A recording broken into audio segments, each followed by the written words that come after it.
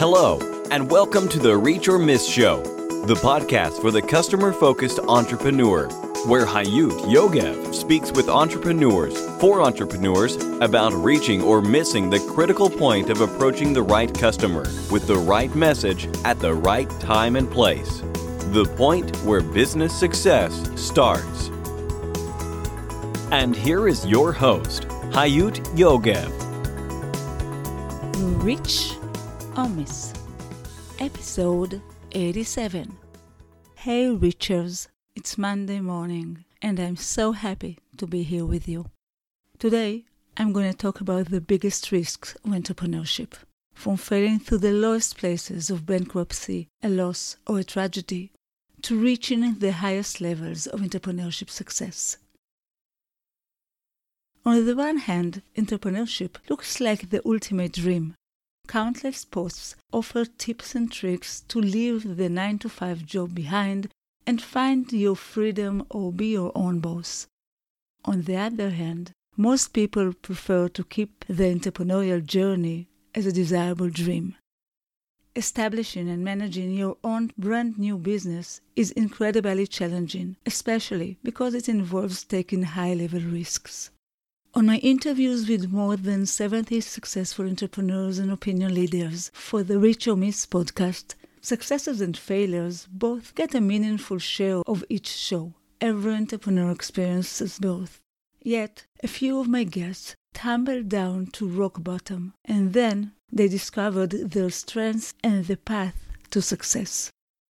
I would like to share with you 4 of the most amazing stories I've heard over the last year and a half since starting my podcast.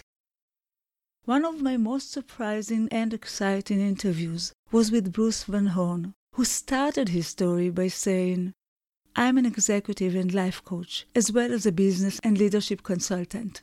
I survived stage 4 prostate cancer, the death of my daughter, a divorce, and 2 bankruptcies. I had a bankruptcy that happened a couple of years after my daughter's death, just before my divorce. I was at a very low point of my life, and I hated everything about my life at that point," he said. I think it is an amazing story, not only because of the tough experience Bruce went through, but because of his journey to reach a meaningful, fulfilling level of success. Bruce Van Horn is a best-selling author, speaker, thought leader, transformational life coach, business and leadership coach, marathon runner, and cancer conqueror. Bruce hosts the Life is a Marathon podcast, which has millions of listeners in over 210 countries around the world. Bruce is passionate about sharing his life experiences and respected insight to help people overcome their negative thinking and limiting beliefs and develop a winning mindset. Bruce loves coaching people to become the fullest expression of who they were created to be. He lives in Richmond, Virginia. Bruce Van Horn, what a pleasure to have you here. Hi. It's such a pleasure. Thank you for giving me the opportunity. It's great having you here. Thank you for coming. I just shared with our listeners what you have done until now, and I would like to ask you to share with us what are you doing and most passionate about today, and where are you heading? What I do now, I speak. I am an executive and life coach, a business and leadership consultant. I've been doing this for about 6 years now. I realized that all of the experiences that I had had in my life, personal tragedies of my life, I lost everything filing bankruptcy a couple years after my daughter's death, and just before my divorce, I was at a very, very low place in my life, to the point where I was actually suicidal. I was driving around my hometown for bridge overpasses to jump off of. At that point, I had 2 boys. It was my middle daughter who passed away, but I didn't even like being a dad. I dreaded waking up every morning. I just hated everything about my life at that point. And it was actually through the process of running a marathon. My older brother challenged me. He was a marathon runner. And so he challenged me to run a marathon that year with him. Now, I thought he was crazy. I didn't want to do it. But I was like, you know what? Why not?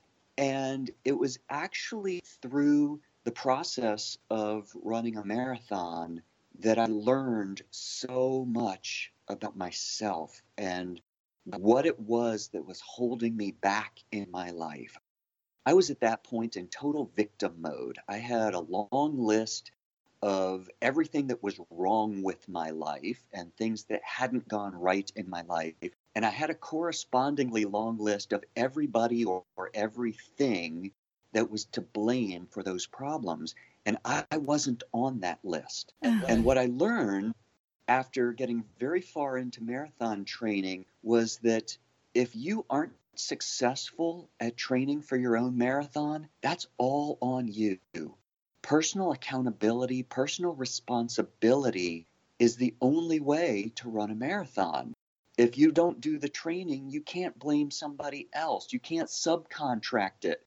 You can't hire a marketing team to go out and do your marathon training and then blame them if it doesn't work well. And I realized that the number one problem that I had in my life was a thinking problem. It was a thinking problem. And I got up every morning and I did my marathon training. And I realized, first of all, you can't train for a marathon with a negative mindset about whether or not you can do it. If you keep waking up every morning and say, oh, I just can't do this, I can't do this, your body will eventually say, you know what, you're right, we can't. But if you wake up with a mindset that says, you know what, not only can I do this, but I'm going to do this, and I know exactly why I'm going to do this. And so it's all about having a big why. And as I had completely transformed my body, I was no longer overweight and out of shape. I was a marathon runner. And I realized that my brother very early on said something I thought was absolutely ridiculous. He said, Bruce, the hardest part about running a marathon is making the decision to do it. Now, I thought that was crazy because I thought the hardest part about running a marathon was the actual running part. But he was right, but I misunderstood him. The hardest part about running a marathon is making the decision to do it. But I thought he was talking about a decision that you make once. But this is a decision that you have to make every single day of your life. To get up, to do the things necessary to become the person that you believe that you're capable of becoming. And once I realized that about how it transformed my body, I started to apply that philosophy to every area of my life. And so my finances started to turn around again after my second bankruptcy. My relationships got better. I started enjoying my life. And people started to notice that I was no longer a negative, pessimistic, sarcastic person. And they started asking me what was going on in my life. And so I just started telling them. And I got invited to be somebody's life coach. He was in sales and he said, dude, I don't know what it is that you've got, but I want it and I want to hire you to be my life coach. And I had never even heard of the phrase life coach before. I had heard about consultants and I knew all about psychologists and counselors and therapy and all of that. But so he told me his idea of a life coach and I was like, all right, whatever, I'll do this. And he paid me $20 per session. We met at a Starbucks for coffee once a week. And it just worked really, really well. And I found that was really my gift, was being able – I realized that all of the experiences that I had had in my life between, being very involved in large businesses, understanding leadership, and going through the personal tragedies of my life and coming out on the other side of them, having been a better person for having had those experiences, really set me up to what I do for a living now, which is working with people on their mindset, on their businesses, on their visions, helping them, have an endurance mindset, helping them climb the mountains of their life, both physically and metaphorically. But really, it's about ascending. I discovered yoga and I discovered meditation. And really, getting very clear about your state of consciousness. So sort of how I got to where I am now and what I do. And so what I do now is I speak. I am an executive and life coach, a business and leadership consultant. So I work with businesses pretty much of all sizes, everything from 10 to 15, 20 employees or a solopreneur, all the way up to large corporations. I talk about branding and energy within businesses, and how the idea that the biggest enemy of your business is thinking that you have competition. And that kind of runs people's world, because we live in a very competitive culture. And when I show up to a business and say, you know what, you've got to completely forget the word competition. You have to create the greatest products. You have to create the greatest customer experience. And when you are so focused on the act of creation, competition is irrelevant. I agree with you so much. I say it for years, and I couldn't agree more. How long have you doing this new way of thinking with people? How long since you've started to be a life coach together with your consultancy? Yeah, so I've been doing this for about 6 years now. I took an entire year off in 2014. I was diagnosed. I had stage 4 prostate cancer, and the treatment for that and the surgery for that had a lot of complications.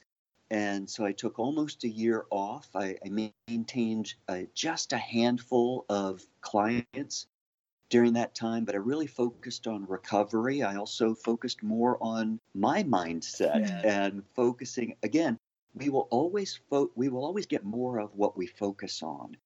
And so it kind of, I had to teach my doctors how to work with me, because I did not allow them to talk to me about cancer or fighting disease. Whatever it is that you're fighting will only grow. And so I had to work with my doctors on talking to me about health and strength. And, I said, don't come in here and talk to me about cancer or fighting the disease. I said, let's talk about strength and getting healthier. It's like they're competitors, isn't it? Exactly. And so my surgeon told me, he came to my bedside and he said, Bruce, I know that you love to run marathons. I just have to, as your doctor, I just have to break some bad news to you. I had to do a lot of cutting inside your abdomen, including the muscles that are your core strength muscles. And he said, I think we might in about 6 to 7 months be able to get you back to easy jogging. And maybe at some point in a year or so, you can start running 5Ks or 10Ks just for fun. But I think the days of your competitive running and certainly the days of your marathon running are over. And I said, well, okay, thank you for your concern. Because I think he shared it with me from a position of love and just wanting to, not set me up for failure. But his agreement with reality was not my agreement with reality. And on the 1-year anniversary of me coming home from the hospital, about the time he thought I might run my first 10K, I ran the Boston Marathon. And so he was pretty shocked at that and thought I was pushing too hard. But again, it's all about what you believe is possible and taking the action to do it, and completely eliminating negative thinking from your life, because the only thing that holds you back, I don't know what everybody's spiritual belief is about God or whatever, but if we believe there is this all-powerful force in the universe, there are no obstacles. There is nothing that is impossible for this force, for God.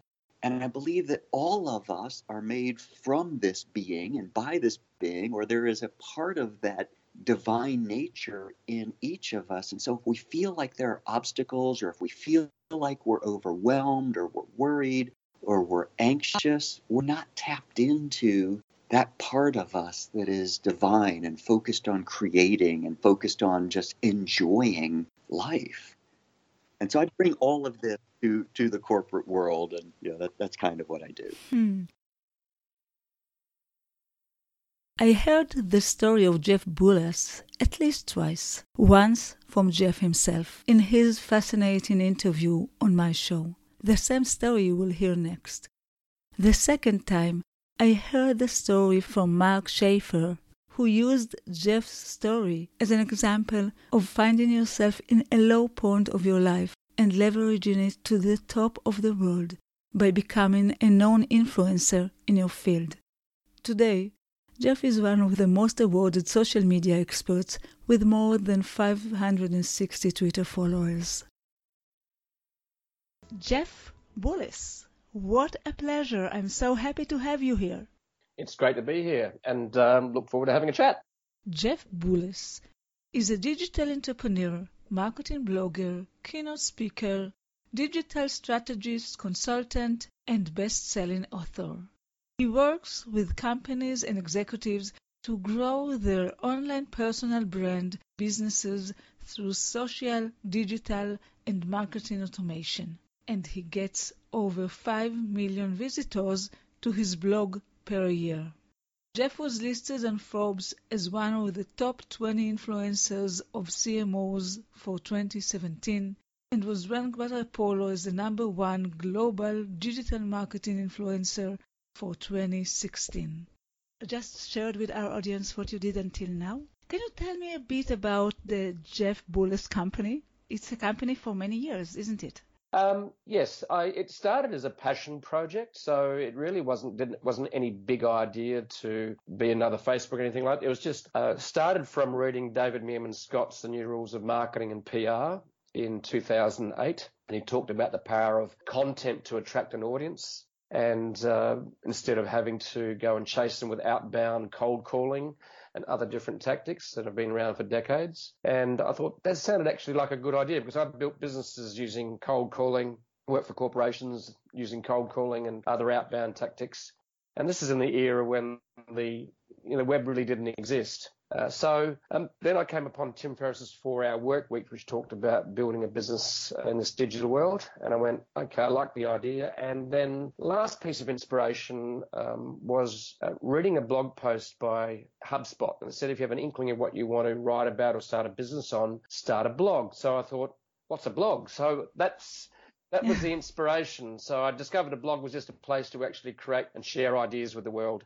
And the topic was inspired by my observation about what was happening with social networks. Everyone was obsessed with Facebook and Twitter and Pinterest and Instagram. And I went, wow, okay, there's something going on here. So my topic that I started to create content around was social media and the tech world. And then mobile showed up. And so that's how jeffbullas.com started. But at the time, I was actually unemployed. But a few weeks later, I got a job in a digital agency where we built e-commerce sites for companies. And but I continued to write and create and publish on my blog late at night initially. And then I got up at 4:30 a.m. for the next 4 years before I started my day job and just created content and then shared it and then hustled out to the global audience. That's how we really got started. When was it? When did you start your blog? I'm curious about that. We started in March 2009. So Wow. Yeah, so it's a while now, actually. So it's 8 years. And so what happened after starting, and I worked for 4 years for this digital agency, and eventually I was going overseas, taking leave without pay, and they said, well, Jeff, you're not really interested in our business too much. We'll cut you down to 3 days a week and then 2 days a week. And finally, about 3.5 years ago, they said, well, Jeff, why don't you contract back to us, a few hours a week and you can focus on your blog? And I went, okay. So the passion project had been tipped into a full-time business, and it's been growing ever since, and we've been having fun. It doesn't feel like work. It's built up a virtual team, and we have an editor, we have a marketing manager, we have copywriters, we have tech guy, we have a marketing automation person. So it's started just as a passion project that escaped the lab. The story of Josh Elledge is not only a story of failing miserably and making a living as a salesperson for 5 difficult years. And it's not only the story of building the incredible successful Saving Angels business. It's a story of building a whole new market niche by listening to the customers and reaching an impressive success as a PR company of a new kind. I have today with me Josh Elledge. Josh, how great to have you here with me. Hayut, thank you very much for having me. Josh Elledge is the founder and CEO of Upend PR and is about to change an entire industry with the mission to help entrepreneurs attract the perfect audiences through PR. Josh is Chief Executive Angel at SavingsAngel.com and helps consumers get discounts and upgrades on everything through his syndicated newspaper column with 1.1 million readers and on TV in 75 cities. He has been in the media more than 1,500 times. Through his new model of PR, Josh now turns digital entrepreneurs into media celebrities at upendpr.com. Josh, I just shared your bio and talked about what you did until now. And I want to ask you, what is your biggest, most critical failure with customers, the one that affected your entrepreneurial journey the most? Can you tell us about this? Yes. So when I owned a small town newspaper, Hayut, one job that I had to do at the beginning, but I really was so uncomfortable with it, was selling. And because I had a belief that selling was simply trying to convince somebody of something. And because of that, I felt so scared, and I ended up failing in business miserably as a result of that. And so my next position after that business went bankrupt, and I mean literally bankrupt. It was a very painful experience, but I needed that experience to really push me outside my comfort zone. So for the next 5 years, I did sales and marketing for a network of law firms. And I was basically expected to sell every single day, if I wanted to make any money. It's mostly commission based. And so you have to imagine that this was so uncomfortable for me, particularly at the beginning. But then I evolved over the course of 5 years to the point where I said, you know what? This has absolutely nothing to do with convincing people, but this has to do with listening to people's needs and finding out if I can help them. And if I can't, then that's fine. Or maybe the way I can help them is by recommending a different product or service or making a personal connection. Maybe that was how I could bring the most value to that person in that moment. And when that shift happened, Hayut, my income instantly went through the roof. I loved what I did. I woke up happy to do my work, and I just enjoyed the customers and clients that I had the privilege of working with. I just absolutely loved the work that I did. And that was with the law firm, with the sales and marketing? Yeah. Wow. And it was good because it really prepared me for Savings Angel, because by the time I launched Savings Angel, I had no fear. I honestly believe that I don't really have any fear of asking for things or asking for a sale, because I know in my heart of hearts that what I'm asking for would be a win-win, or would be, of tremendous value for that person. And ultimately it's their decision. But I just remember, breaking the back of fear in sales. And now at this point, it's like, it's hard for me to even remember what it was like to be afraid of being rejected. I don't care if someone rejects me, they're not rejecting me. They're just saying that, no, that's not a fit for them in that moment. And, that it would probably be better for me to see if there's a different way that I can bring value to that person. Wow. It's a lovely story. Can you tell me, how did this company start? What was your first steps there? If we refer to, so my first company, not my first company, actually it was my seventh company, but the first one to really do well was Savings Angel, which I launched 10 years ago. And we've actually, when I started it because it was something that I needed. My dear wife and I were trying to be really smart with our money. And so as I was studying, how to be smart with your money, we started putting together a budget. And as I was putting together that budget, Hayut, one item on that budget was our grocery bill. And I remember asking my wife, I asked her, I said, how much do we spend at the grocery store every month? And again, we're in the United States. And I was guessing maybe we spent about $400 or $500. And she laughed at me. She said, are you kidding? We spend like $800, $900 a month. And I remember just being so shocked. And I thought, my gosh, that is a lot of money every single month.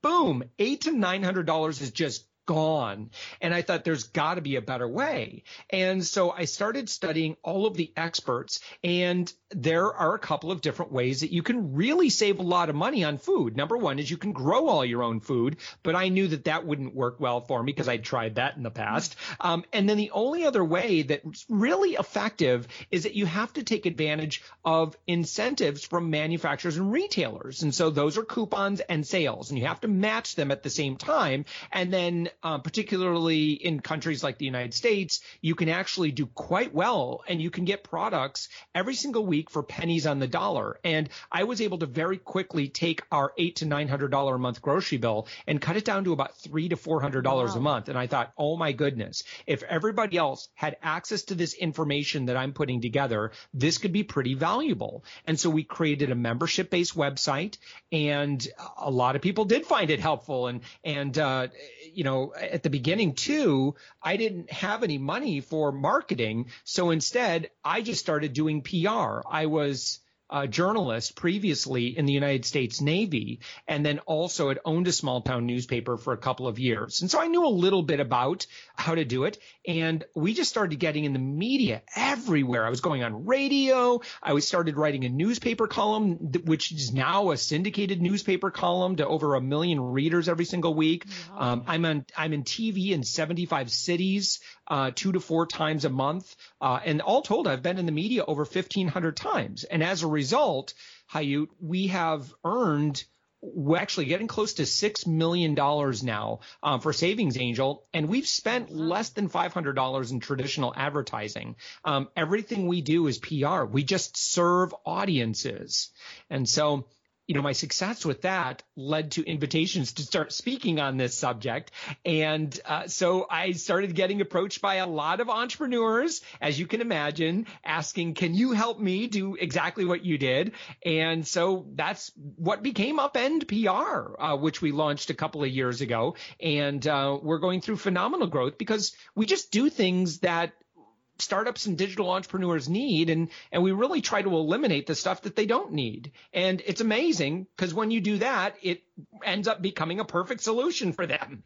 And they do need a solution here. And now I want, and I know there are a lot, but you will have to choose. I want to ask you about your biggest success. Yeah. With Savings Angel, it was the time that I had been featured in my local small town paper, and that was very exciting. I started doing some work in radio, but then all of a sudden I got, I want to say either an email or a phone call from a reporter, and it was from the Grand Rapids Press in Grand Rapids, Michigan, that's a decent sized paper.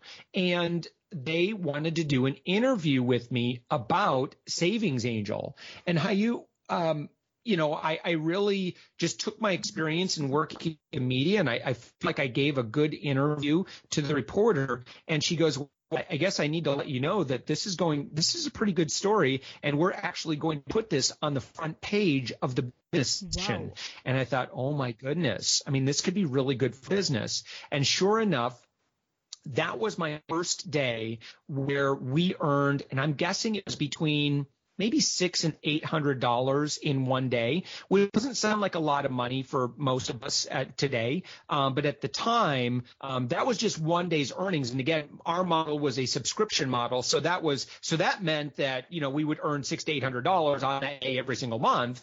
And then we made more the next day. But I remember that first day where we made that much money in one day in sales. And I think a lot of us, when we start a business, remember that first good money day and we're like, oh my gosh, this thing could really take off. I mean, this could really get really good for us. And from that day forward, Hayut, my wife and I, we've never had to worry about money again. And that's a great place to be. And if you're listening to this conversation and they're not quite there yet, trust me, have the faith, keep serving. It will happen. You will get better at what you do. You will learn more about what your audience wants from you, and you can pivot, you can change, you can tweak, you can improve, and eventually you're going to come up with the perfect solution that they're asking for. And it's going to be where they say, you know what? It is absolutely worth every dime of mine to give to you so that I can have that product or service. And if you can get to that point, it's pretty lovely because your income will just be taken care of. And it's a great place to be. A great place to be. Mark Hamion's story is the only story that starts with several impressive successes and ends, for now, with a failure that actually caused Mark to leave his technological world of experience and look for a totally new path of success by creating art. Mark Hamion is an artist and designer living and painting on the North Shore of Hawaii. Previously, Mark was the founder of Design Inc. and has co-founded a number of companies, including North Technologies, which merged with Hodinkee.com in 2015, and the co-founder of Flick, which YouTube acquired in 2011. Following the acquisition, Mark was part of the team to redesign YouTube in 2011 and again in 2012, leading the site-wide redesign. Previously, Mark led design teams at Oakley and Dig and co-founded a number of companies, including T-Fury and Design by Humans. Mark Hamion, it's a pleasure to have you here. Hi. Hi. Right from Hawaii. Right from Hawaii. That's great.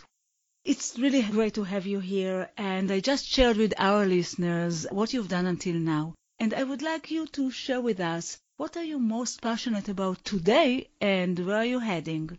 I've always been someone who likes to make things, whether it's applications or software or art. And I'm actually I'm a recovering entrepreneur, I like to say, I guess.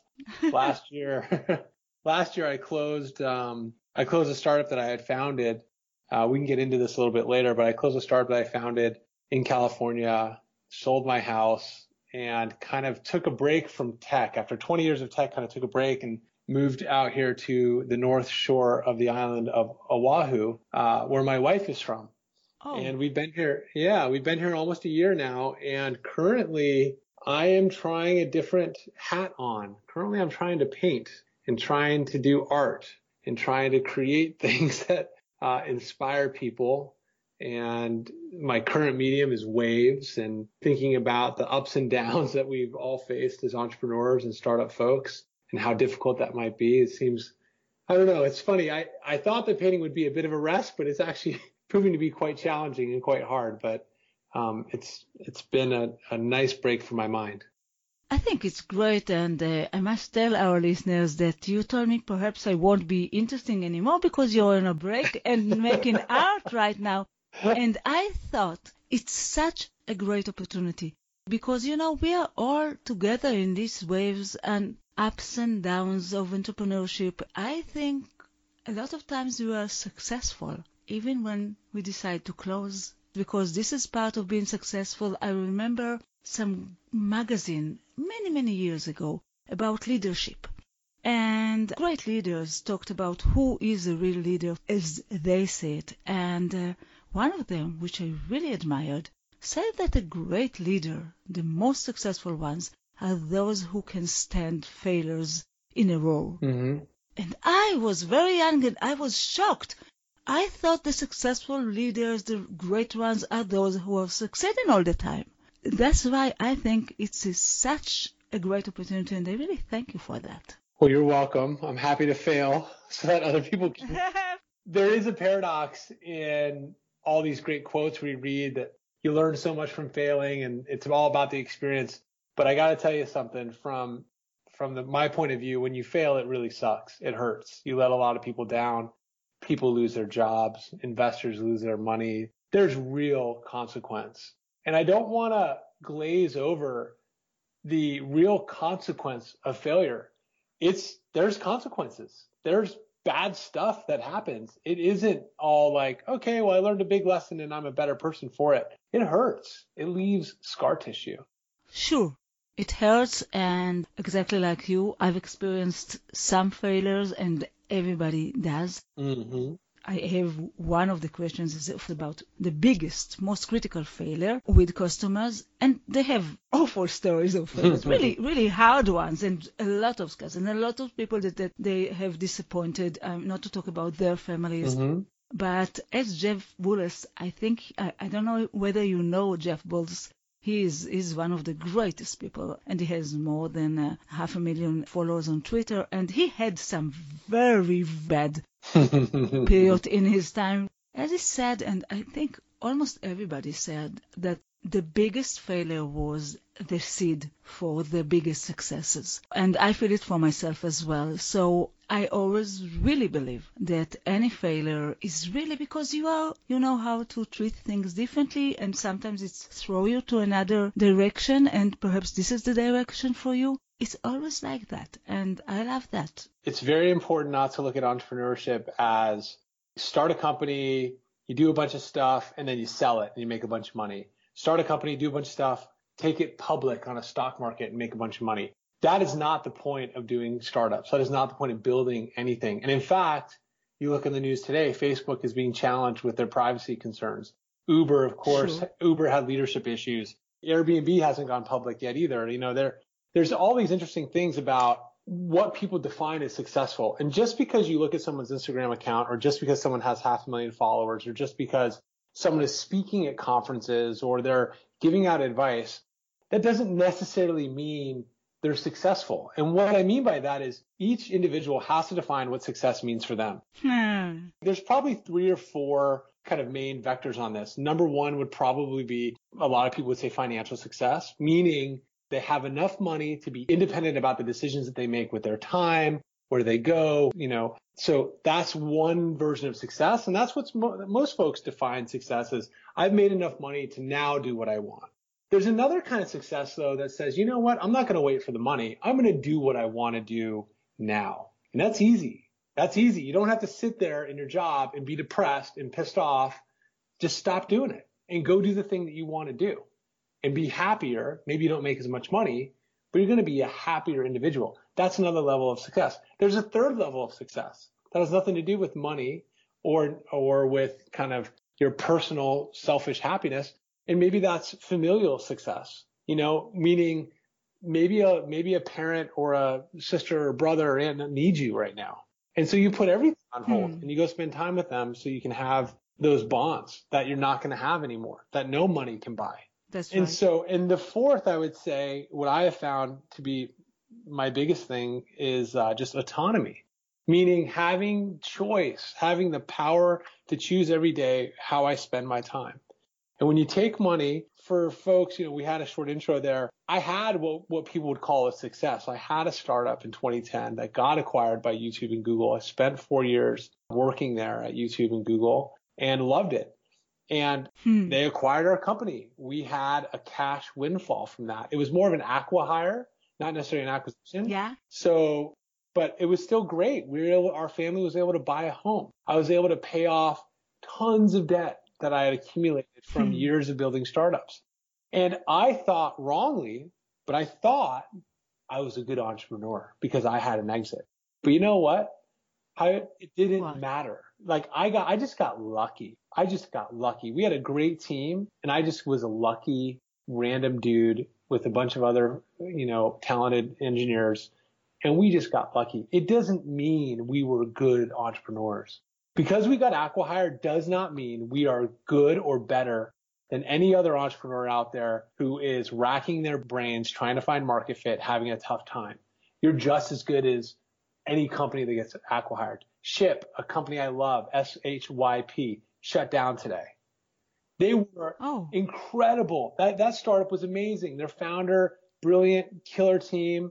I used it once. It was like magic. I hit a button. A guy shows up at my house, grabbed the thing I wanted to ship off the table, put it in a bag, and it was gone. It was so cool. And that story is repeated every day. Thousands of brilliant, smart folks, don't hit financial success. So we have to change the discussion on what success really means. And we have to kind of, force people to ask the question to themselves, what is most important to you? What are you trying to get out of this thing? If you're building a company, like, what is the reason really? Why? You know what I mean? Are you trying to make money? You want to get famous? You want people to tell you that you're important? You want to find meaning? Like, what is it? Because you got to figure that out for yourself. Because if you don't, you're just going to be wasting your time, and you're going to be wasting your investors' time and everybody else. The pure ones are the ones who find a problem that resonates deep in their heart that they really care about solving. They don't care about speaking engagements. They don't care about, how many likes and retweets they get. They just don't give a shit. They just want to solve this problem because they care so deeply about it. And I got to tell you, when you look at Larry and Sergey, and jump in, sorry, I'm like getting all excited here. When Larry and Sergey built Google, they were at Stanford. They were PhD candidates. They loved the problem. They didn't want to build a company. They just wanted to figure out how to find stuff on the web. And the most successful companies start like this. That's right. I think, first of all, I loved the way you describe success. And also this story that you're telling, I love it. And I want to tell you, first of all, for me, success is being happy. Mm-hmm. I've been in marketing 32 years. Most of them I was senior executive and I didn't have my company. I never planned to. And I say that for 32 years, I enjoy so much what I'm doing because I love this magic of marketing. And I do agree with you that success is on everything. It's the way you define it for yourself. And let me just add, before people turn off the podcast, I know it's really cliche to say that, right? People say that all the time. Well, it's it's happiness but take it from somebody who's done, I think, 7 or 8 startups at this point. And I'll tell you, if your motivation is purely money, even if you win, even if you get the money you want, you sell your company, you get $100 million in the bank, you're going to be miserable. You're going to be pissed off and miserable because you weren't doing it for the right reasons, and you're going to lose everyone around you. And, shake your head and be like, yeah, whatever, I'll be pretty happy with $100 million. But I tell you, I know folks who have this kind of money. They're not happier. They're just not. They're not happier. That's what I saw. They're kind of punks. They're kind of mean-spirited folks. No, there are people. I think there are people that have this amount of money and they are very, very happy. But not only because of the money, but also because of the money. And there are people that don't have any of that and they are very happy. And I think that's what I found during my years in other people's companies. Mm-hmm. What I found out that those who has money are not happier than those who doesn't, and that's help you, that's release you. But money is an important part of our lives because that's the only way to live. Yeah, you need it. Yeah, we have and it's okay. When I was up to my ears in debt too, by the way, I used to I'd listen to these podcasts and I'd listen to some guy or gal who's made it and they say shit like, oh, well, money doesn't matter. I'm like, yeah, easy for you to say. I can't even pay my bills. I can't even put gas in my car. So for those who are listening, who are struggling on that financial, I get it. You can't think straight if you're in debt up to your ears and if you can't pay your bills. It is the most stressful, terrible thing. And if you're going through that, my heart goes out to you. I've totally been there. I had a point where we moved up. I did design for a company called dig.com in San Francisco in 2008 or so. And we had nothing. I moved up there with 3 kids. I was the only employee with kids, I think. I was married with 3 kids, young kids. And we rented the crappiest house and the heat didn't work. And we would all sleep in the same bed at night. Wow. And I'd go to fill up gas in the morning. I didn't know if I'd have enough money to make it into work because we were just paycheck to paycheck, you know? But working at Digg, I met some friends who were engineers, and we started working on our little startup at night, and that's what led to YouTube and Google. So had I never made that sacrifice to move my family up to San Francisco and, you know, not have just kind of, I don't know, it was a huge sacrifice. San Francisco is very expensive. But had I never done that, I would have never landed at YouTube and Google, and I would have never, I don't know, I wouldn't be here right now, I'll tell you that. That's right. That's right. I think our journey has so much beauty in being our journey. And it's okay to go for the things that you believe in. And for you, our listeners, until the next time, it all goes down to this. You either reach or miss. Keep reaching your goals and vision. Bye. Thank you for listening to the Reach or Miss Show, the podcast for the customer-focused entrepreneur. You can find all the information, links, and resources that was mentioned at the show in our website, reachormiss.com. See you next week.